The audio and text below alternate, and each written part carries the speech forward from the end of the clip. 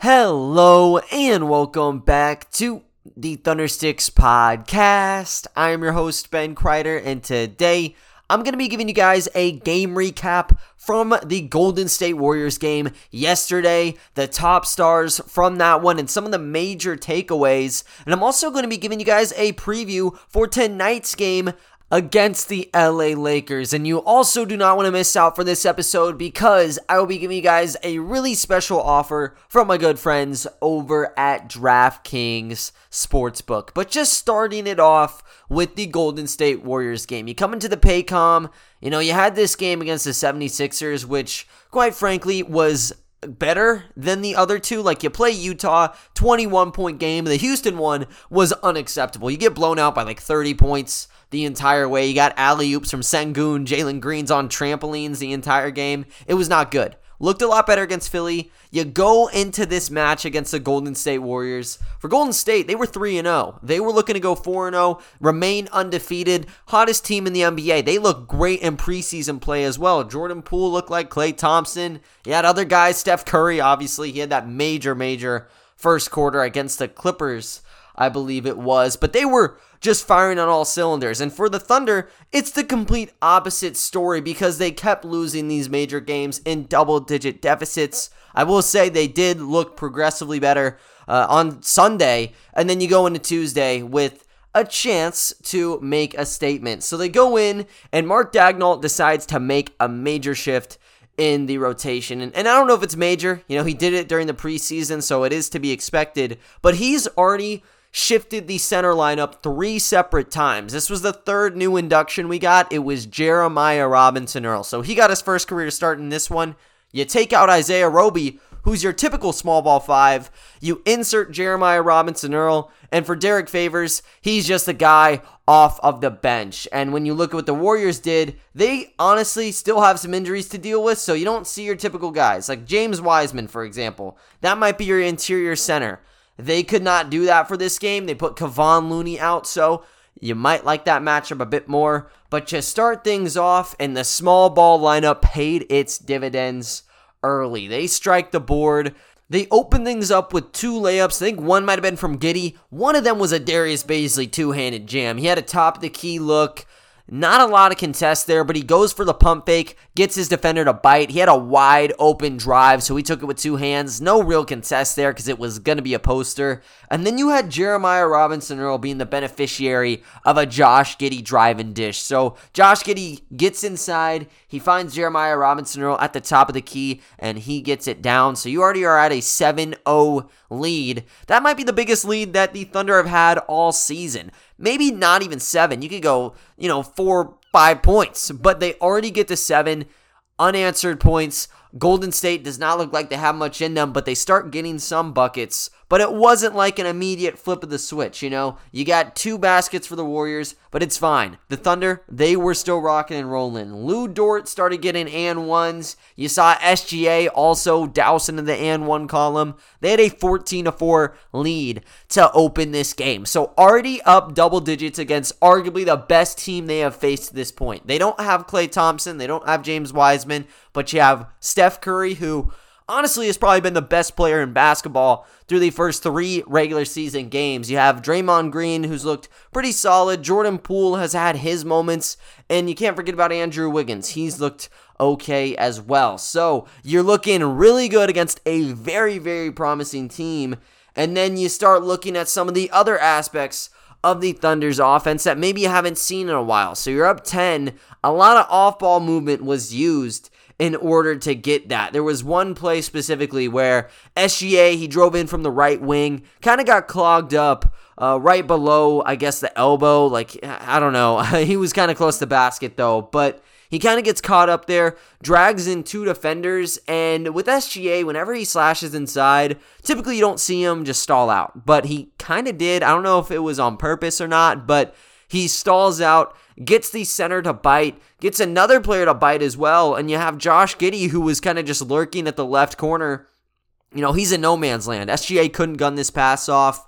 because there was someone who was kind of sifting around the left baseline as well, more like the left wing, but kind of the mid-range column. So there wasn't a lot of room for Josh Giddey, but he decides to slice in backdoor from the left side. SGA finds him, and then Giddey goes up for a reverse layup, kind of rolls out like a toilet bowl deal, but off of the miss, everyone thought it was going in.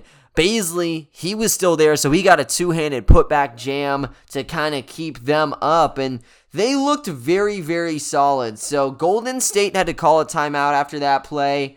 They got some sinking after that point, and it was like the final closing ticks where you saw the Warriors start to succeed. Draymond was getting inside. There was a lot of interior passes. I think one was on fast break where there was literally nobody close to whoever was taking the layup. It was almost like a routine monkey in the middle session, and yeah, it did not work out in the Thunder's favor. So OKC had to call a timeout. 7-point lead still. 23-16 is no joke. And then you put in Aleksej Pokusevski and Teo Maledon with Poku. I talked about it in last episode. He only played 7 minutes in the previous game against Philly. And then for Teo, he's kind of been wavering around like 15 to 20 minutes. They get in for first quarter minutes. And then you see Giddey go out and Baisley go out. Instantly off of that, Lou Dort starts sparking some energy. Teo hits a catch-and-shoot jumper. They're back up 10 points. Trey Mann goes in for Lou Dort, so even more of these youngsters get in. And then you have a very crafty lineup where there's SGA, Trey Mann, and Teo with almost a 3-guard lineup.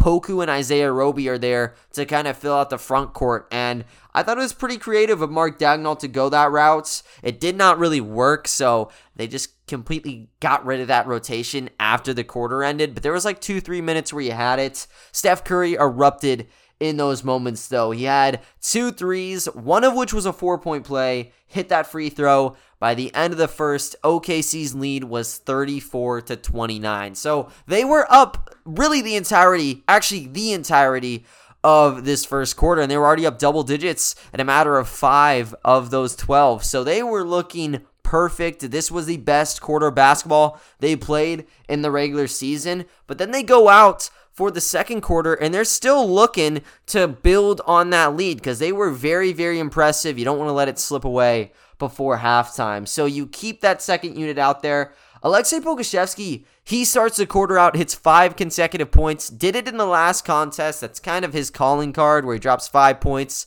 and then might simmer down a little bit, but didn't matter. Got his 5 points, kind of rallied the troops behind him. 12-2 opening run for the Thunder, got them a 15-point lead in the first 5 minutes. And Golden State could not hit anything to begin the second quarter. 1 of 8 to begin it. And then for the Thunder, they just had to go right to the basket to create some shots for themselves. Did a very, very good job of that. And they did a good job of clinging on to that double-digit lead.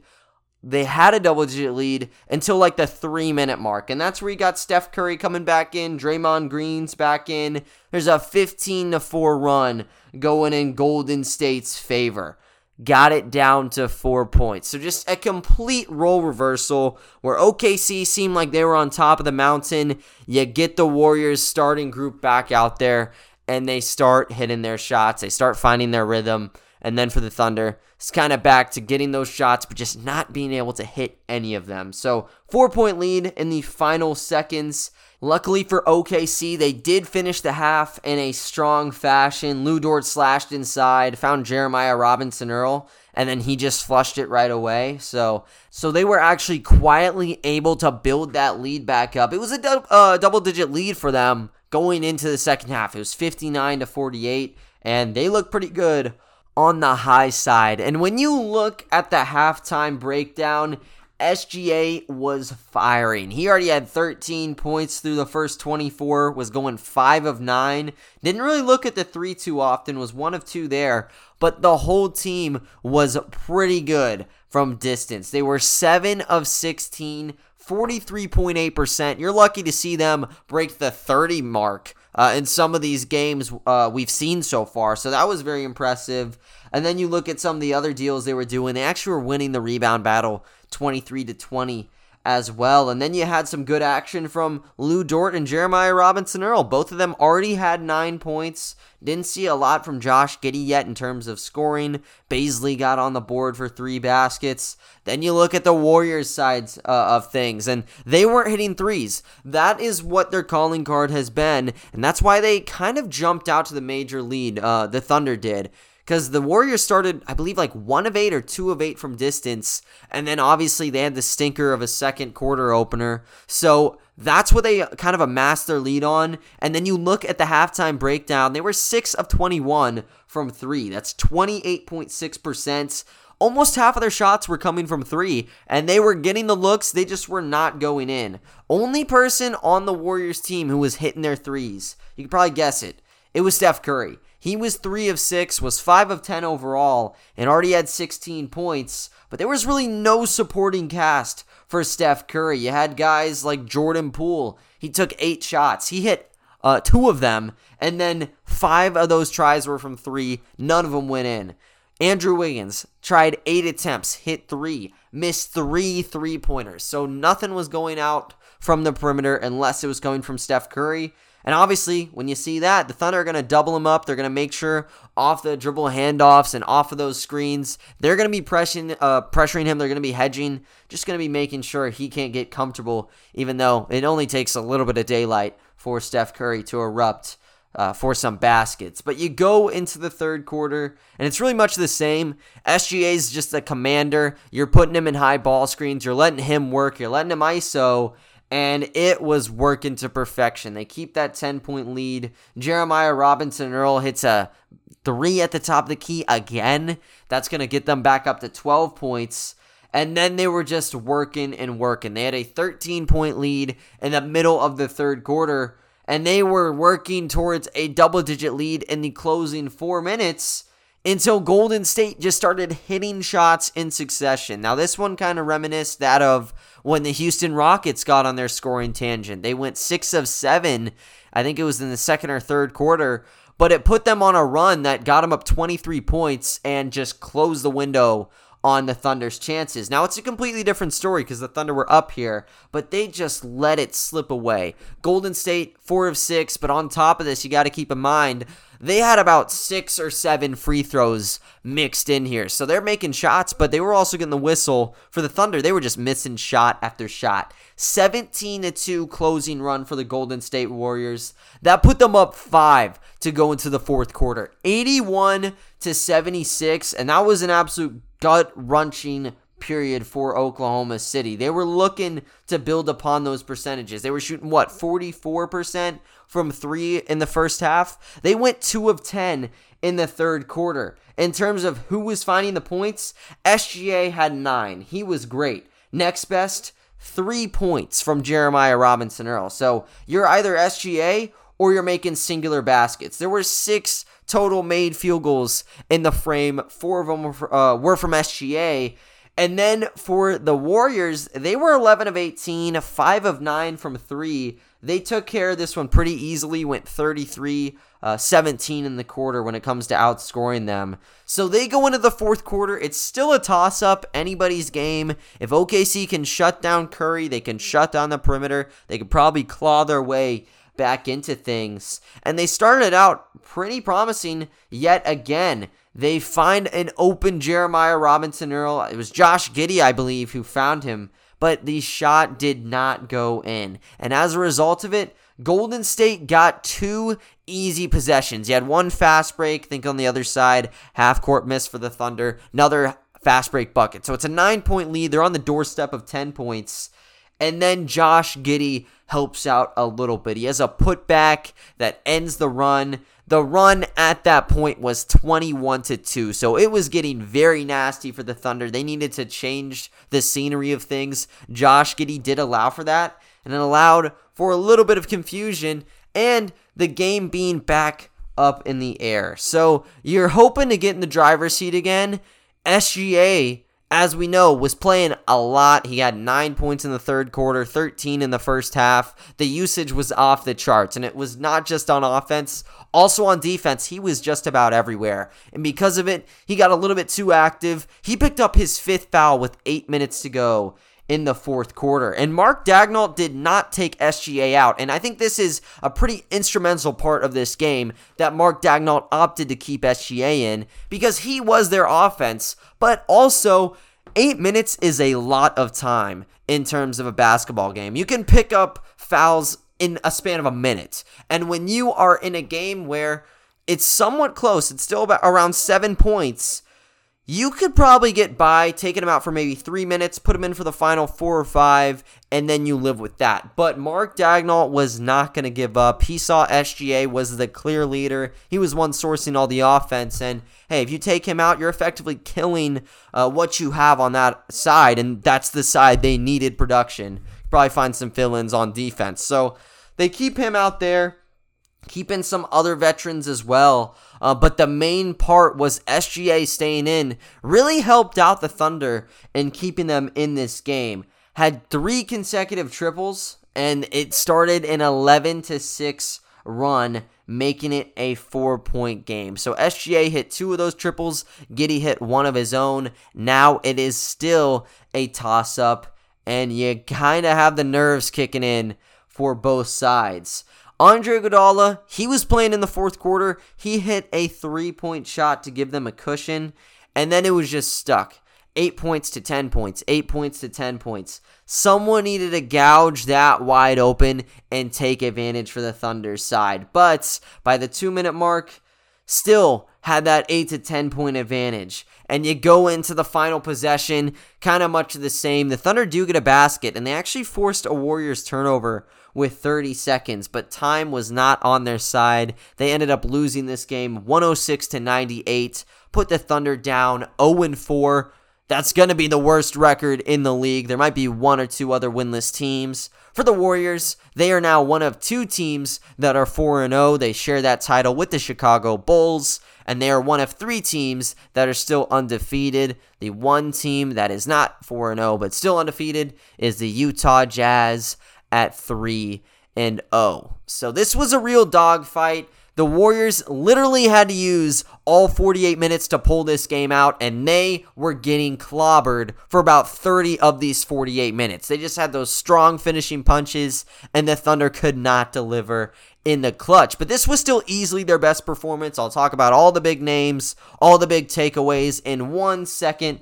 But first, I want to let you guys know about the deal going on at my good friends over at DraftKings Sportsbook. The NBA is back, and at DraftKings Sportsbook, an authorized sports betting partner of the NBA, the key to victory is a strong starting 5. New customers can bet just $5 on any NBA team to win their game, and if they do, you win $200 in free bets. And if that's not better, you guys can also make same game parlays. Here's what you have to do for the offer. Go ahead and download the DraftKings Sportsbook app now. Use promo code TBPN. Bet just $5 on any NBA team to win their game and win $200 in free bets if they win.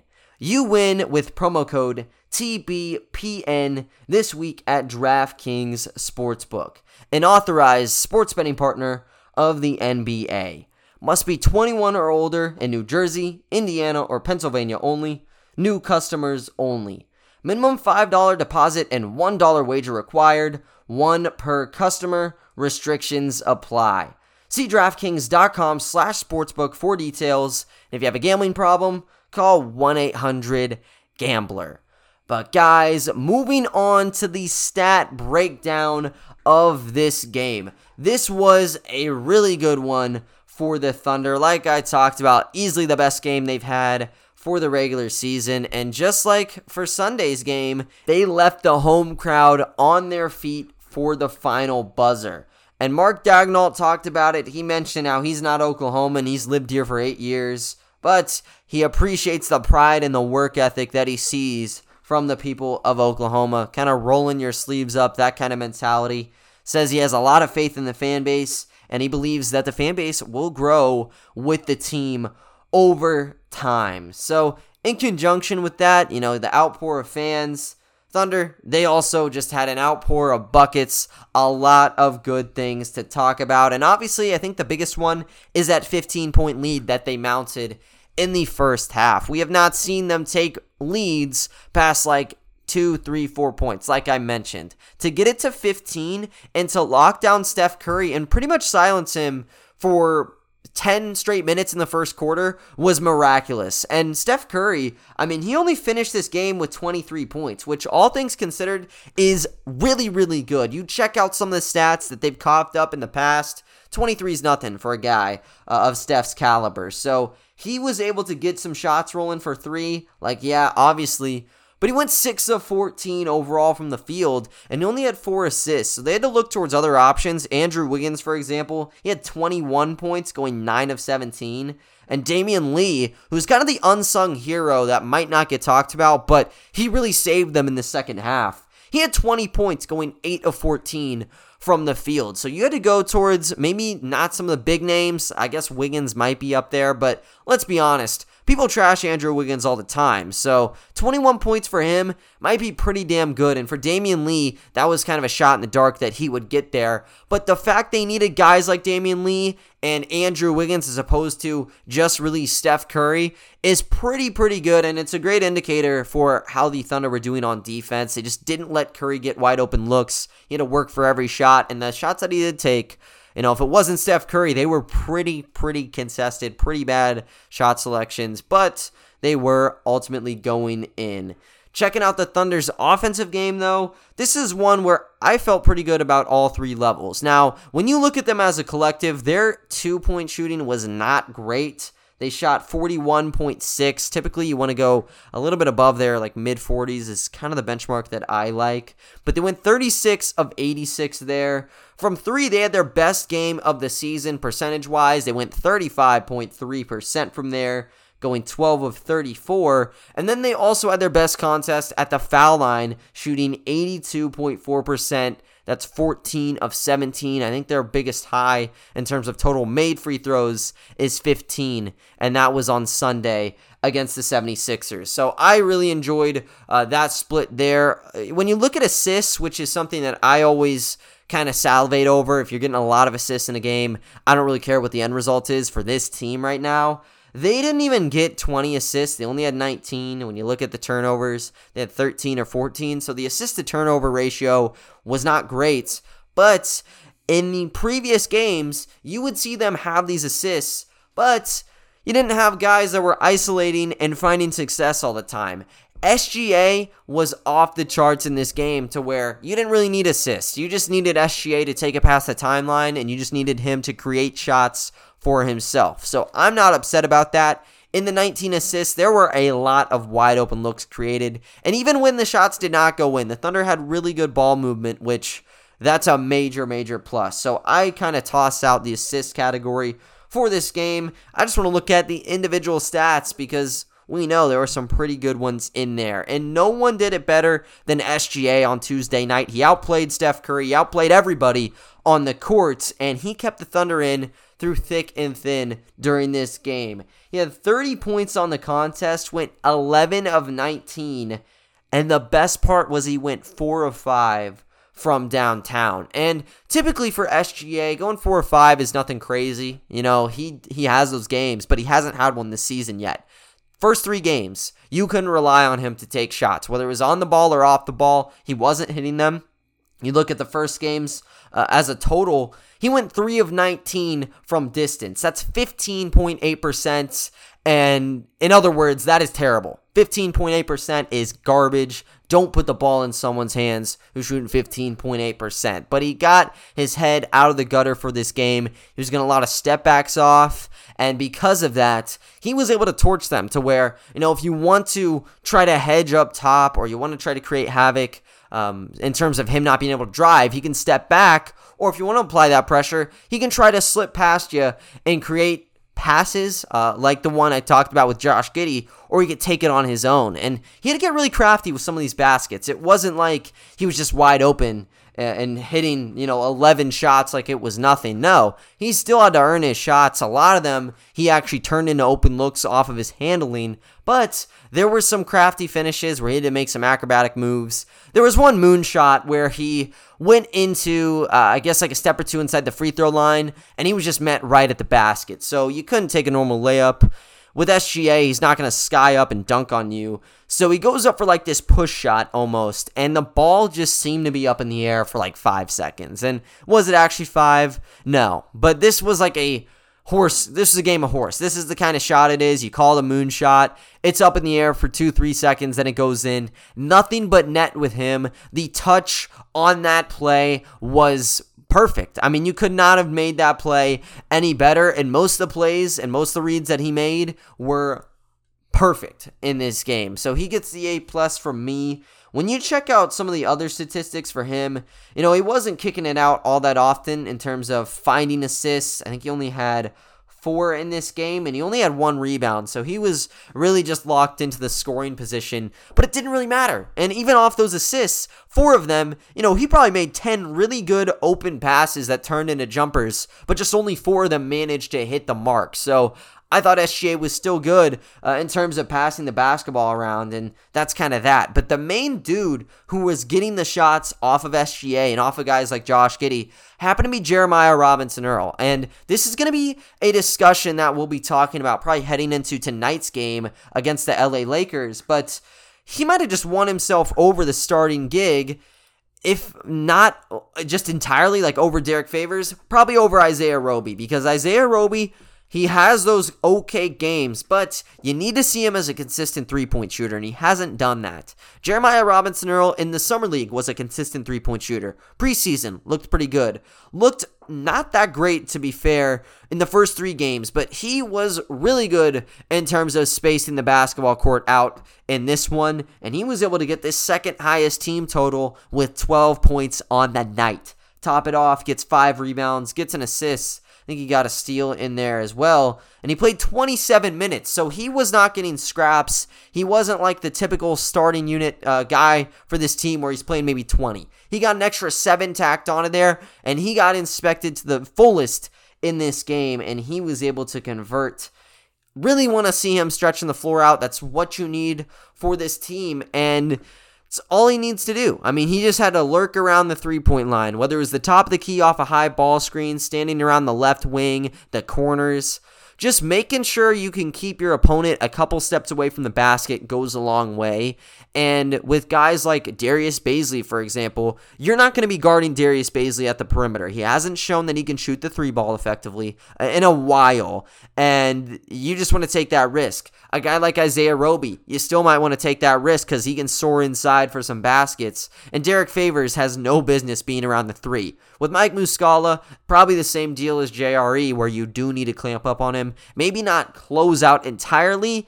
You can put a little bit of distance, but you need to be able to close out when need be. So that's kind of the pressure you got from Jeremiah Robinson-Earl. Sometimes they elected to take SGA, Giddey, and then when that happened, you'd kick it out to Jeremiah for an open shot, and he would get it down. Went 2 of 4 from 3. Both of them came at the top of the key. But as long as he's out at the perimeter, and as long as he's able to make a 5-out offense work with this team, he's successful, and I think he's probably the primary option. So he definitely outplayed what we've seen from Isaiah Roby to this point. Now, you have to mention in this game, I talked about Roby playing with Poku in the first quarter. That was all we got to see from him. I think after those 2 minutes, they determined, hey, Jeremiah has been really killing it. Let's keep him in.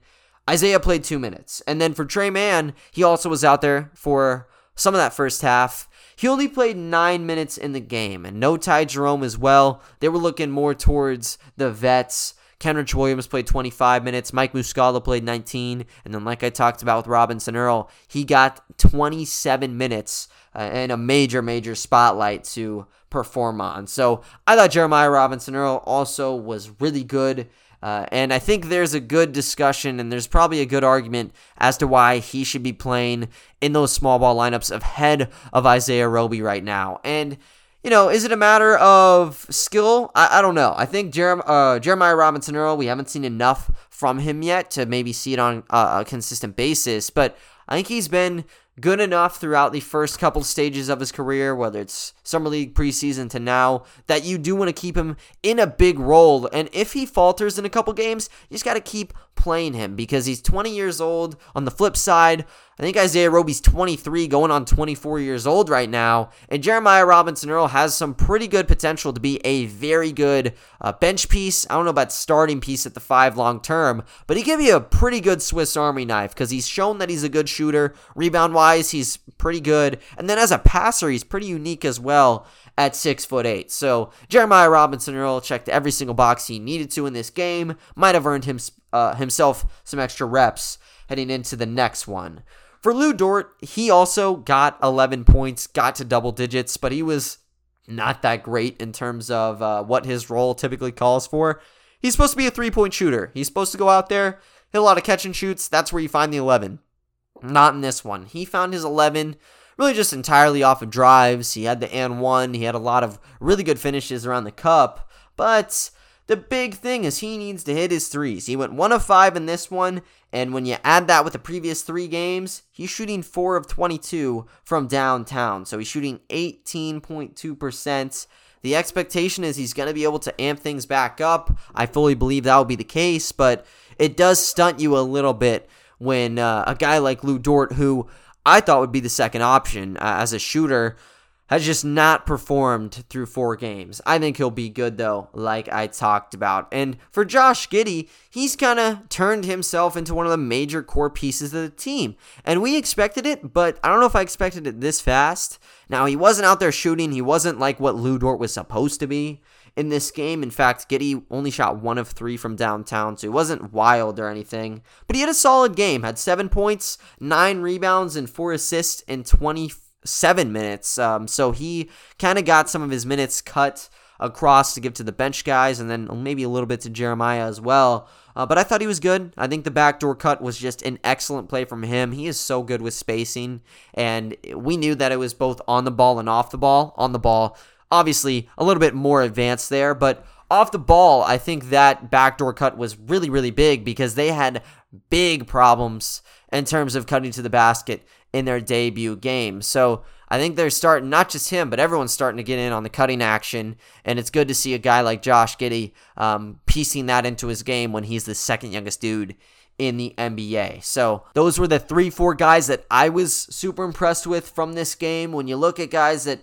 maybe not so much, they could have played a bit better, Darius Bazley is one of them. Now, he actually didn't play 30 minutes like what we've become used to. He actually played 20 minutes, shot 3 of 7 here, and went 0 of 3 from downtown. So 7 points, 5 rebounds. Now, when you look at the actual shots, one of those was a putback dunk off the Giddey miss, and then another one was just an easy slam off of a very good pump fake from him at the 3, but you know, he can't hit the 3, and he needs to hit the 3. You keep talking about when is it going to happen, because it's a necessary part of his game in order for him to kind of stabilize himself as a starting player in the league, but he just hasn't done it just yet. I think with some of the spacing issues, when he's not on and when he's missing those jumpers, it can be to some degree a detriment. Now, when he's good, like I talked about, he's going to help you, but it's not on a consistent basis. And I think when you're looking at people to surround SGA with and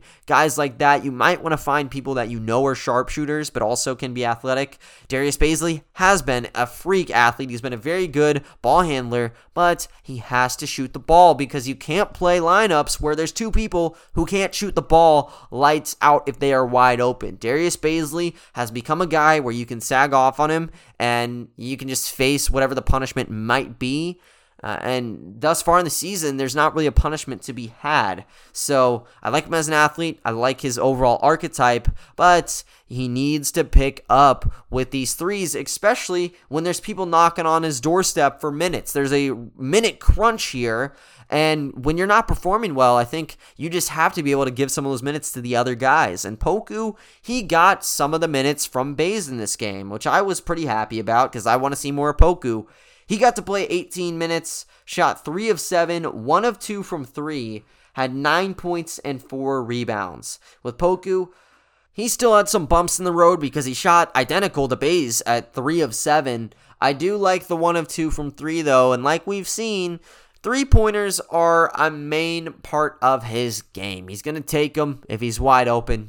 Bays, sometimes he does it, sometimes he doesn't. With Poku, if there's a shot there, he will take it. And he did actually second-guess himself a couple times in this game, which he normally doesn't. I think he was kicking it out to Teo a lot for three-point shots, and I'll talk about Teo in a second here. But yeah, it was still an okay game from him, I think. I want to see some minute distribution from what we saw, where it's maybe 20-20 instead of 37, because I think that kind of screws over one of the parties. And Poku, even though he could play for the OKC Blue or something, you want to see him at the NBA level as much as possible. Same goes with Teo Maledon, and I thought he'd be the sixth man. He kind of has just been the sixth man anyways. He didn't have a great game, though. He shot 1 of 5, and all those shots came from distance. So like I mentioned, Poku was kind of force-feeding him those looks. Poku would be wide open at the left corner. He'd be at the left wing. And then for Teo, he'd kind of be more towards the top of the key. They were leaving him open. It was kind of just a mad dash for the basketball, getting to the passing lane. Teo would take those shots, and they just were not going in. So Teo's a good shooter, I think. I think he shoots 33 to 34%. That's what he did in his rookie season. I think in time, he'll also get back on track for that. He had 2 assists, which did supplement his game a bit. But this is one where, you could be on the party of a Ty Jerome or a Trey Mann, because there's been plenty of games where Ty Jerome just is on it, and he's hitting shot after shot. And then for Trey Mann, too. I don't think he's going to be hitting shots as consistently as a Jerome would. However, he is 20 years old. You picked him in the first round. You got to give him some run. And when Teo maybe isn't having his best game, or someone isn't having their best game, you probably want to look at the rookies and give them the nod before maybe some of the other people that might be on the inactives list. But anyways, that was just my big takeaway from the game. Had those 4 really good pieces. Maybe someone could have impressed a bit more. And they will have the shot to tonight, because they will complete their doubleheader. This is also at the Paycom Center. The Thunder will be taking on the Los Angeles Lakers. And we all know what that means. It means that Russell Westbrook is coming to town. The Lakers play tonight at the Paycom. They also play in early to middle December. I think it's the 10th. Don't quote me on that, though. It's on a Friday. That's the part that I remember. But those are the 2 games. This is the first one. However, you might not see the Lakers in full force. LeBron, he was out for yesterday's game. I think he's questionable. And then the same might also go for Anthony Davis, because he did have a scary fall in the previous game as well. So this could be a game where it's almost 2017 Russell Westbrook going up against the Thunder, because Russ is going to have a supporting cast without LeBron, without AD. Now, will they still have some pieces? Of course, they'll still have some pieces, and I think even without LeBron and AD, the sports betting books might put the Lakers ahead of them anyways. But I think it'd make for a pretty cool matchup, kind of regardless. You want to see LeBron, you want to see AD, you want to see those major tests where a guy like Lou Dort can clash with LeBron again, because we know last year the battle between Dort and LeBron James was real. You see memes, you see the video clip all the time, the fourth quarter clutch stop from Dort where they're at the right baseline and Dort's just using his hand to block out LeBron's vision, and he was only using really one hand most of the time. He was making sure that he couldn't pull any James Harden BS, flail his arms out and get to the foul line. No, he was just keeping them active, and then it turned into LeBron airball in that jumper, right? And I don't think they won that game. I think that was the overtime heartbreaker that they suffered. But you want to see that matchup as many times as possible. So I don't want to see an injury report just riddled for the Lakers side. If it is that way, it's still going to make for a good contest if Russell Westbrook will be out playing for them. And if it is just Russ going up against the Thunder, I think it's still a pretty cool matchup, because you get to see Russ going up against SGA, the new school versus, I guess you could say, the old school. I don't really know about that one. But I think the matchups all around would be actually pretty fair. So if there would be a game to nab, I think the Lakers on the surface would have been a one you hand out to the Lakers automatically. But depending on the injuries here, I think this could be a pretty good game, because the Warriors, they didn't have that many injuries. And look at what that turned into. It turned into a game where the Warriors had all the pressure on them until the final moments of the contest. I think at the Paycom, I think under this situation, If they don't get an immediately hot start with a team just battle scarred, like let's say Russ is the only guy there, if Russ is not piping hot to begin this game, I could see them taking a 10-point lead, and I could see them maybe living out the story they had last night, but taking the W with it. So this could be fun. I think obviously the big deal when you check out a team like the Lakers and just any team in general is what do they look like in terms of front court play? And they still have Dwight Howard. They got him back. They have DeAndre Jordan. Those are two back-to-basket bigs that haven't really broken out with the Lakers yet. This could be a game, though, if AD is gone and if LeBron is gone. Then you look towards guys like Melo. He had 28 points off the bench to surpass his name in the scoring leaders list this week, I think it was. So they have some people who can put up points. They have other veterans, a lot of veterans, specifically at the wing spots. You got guys like Avery Bradley out there. Malik Monk has been scoring. I know in preseason he had a very good game. Kind of see where that works off of. OU, if you're an OU fan, Austin Reeves has been getting legitimate playing time. So that could be a fun one to check out. I'm more of an OSU fan myself. I do respect Austin Reeves. He was an absolute nightmare whenever he was playing for the Sooners. But yeah, he could get legit time. So if you're not even there to see Westbrook, go support one of your Sooners in Austin Reeves, because he got to play 30 minutes in yesterday's game against the San Antonio Spurs. Also put up 10 points in the process. So I think the big deal is the points in the paint. And then, you have to check if AD and LeBron are out. If they are out, that's when you look at points in the paint. I think if all three are there, it might be a different game. But if it's just Russ, you look at points in the paint. Then you got to look at shutting down Russ. And the three-point shot needs to go in for the Thunder because they had life in the game yesterday because of the three, and I think the three alone, because they can get inside as much as they want. But if they're going to double down there, they're going to force guys like a Baisley or something to take threes, a Lou Dort if he's still frigid from downtown, and they can't convert. It's just free possessions on the other end for the Lakers, and you do not want to see the game play out like that. So I think this could be a pretty interesting one based on the injuries. I don't know what you guys think. If you guys have a different opinion, make sure to let me know on my Twitter. You guys can find me there. Or you guys can tweet directly at the pod, at ThunderstickPod, and I can get you guys there as well. But other than that, though, guys, that is going to wrap up today's episode. I thank you all for listening, and I will talk to you all next time. See ya.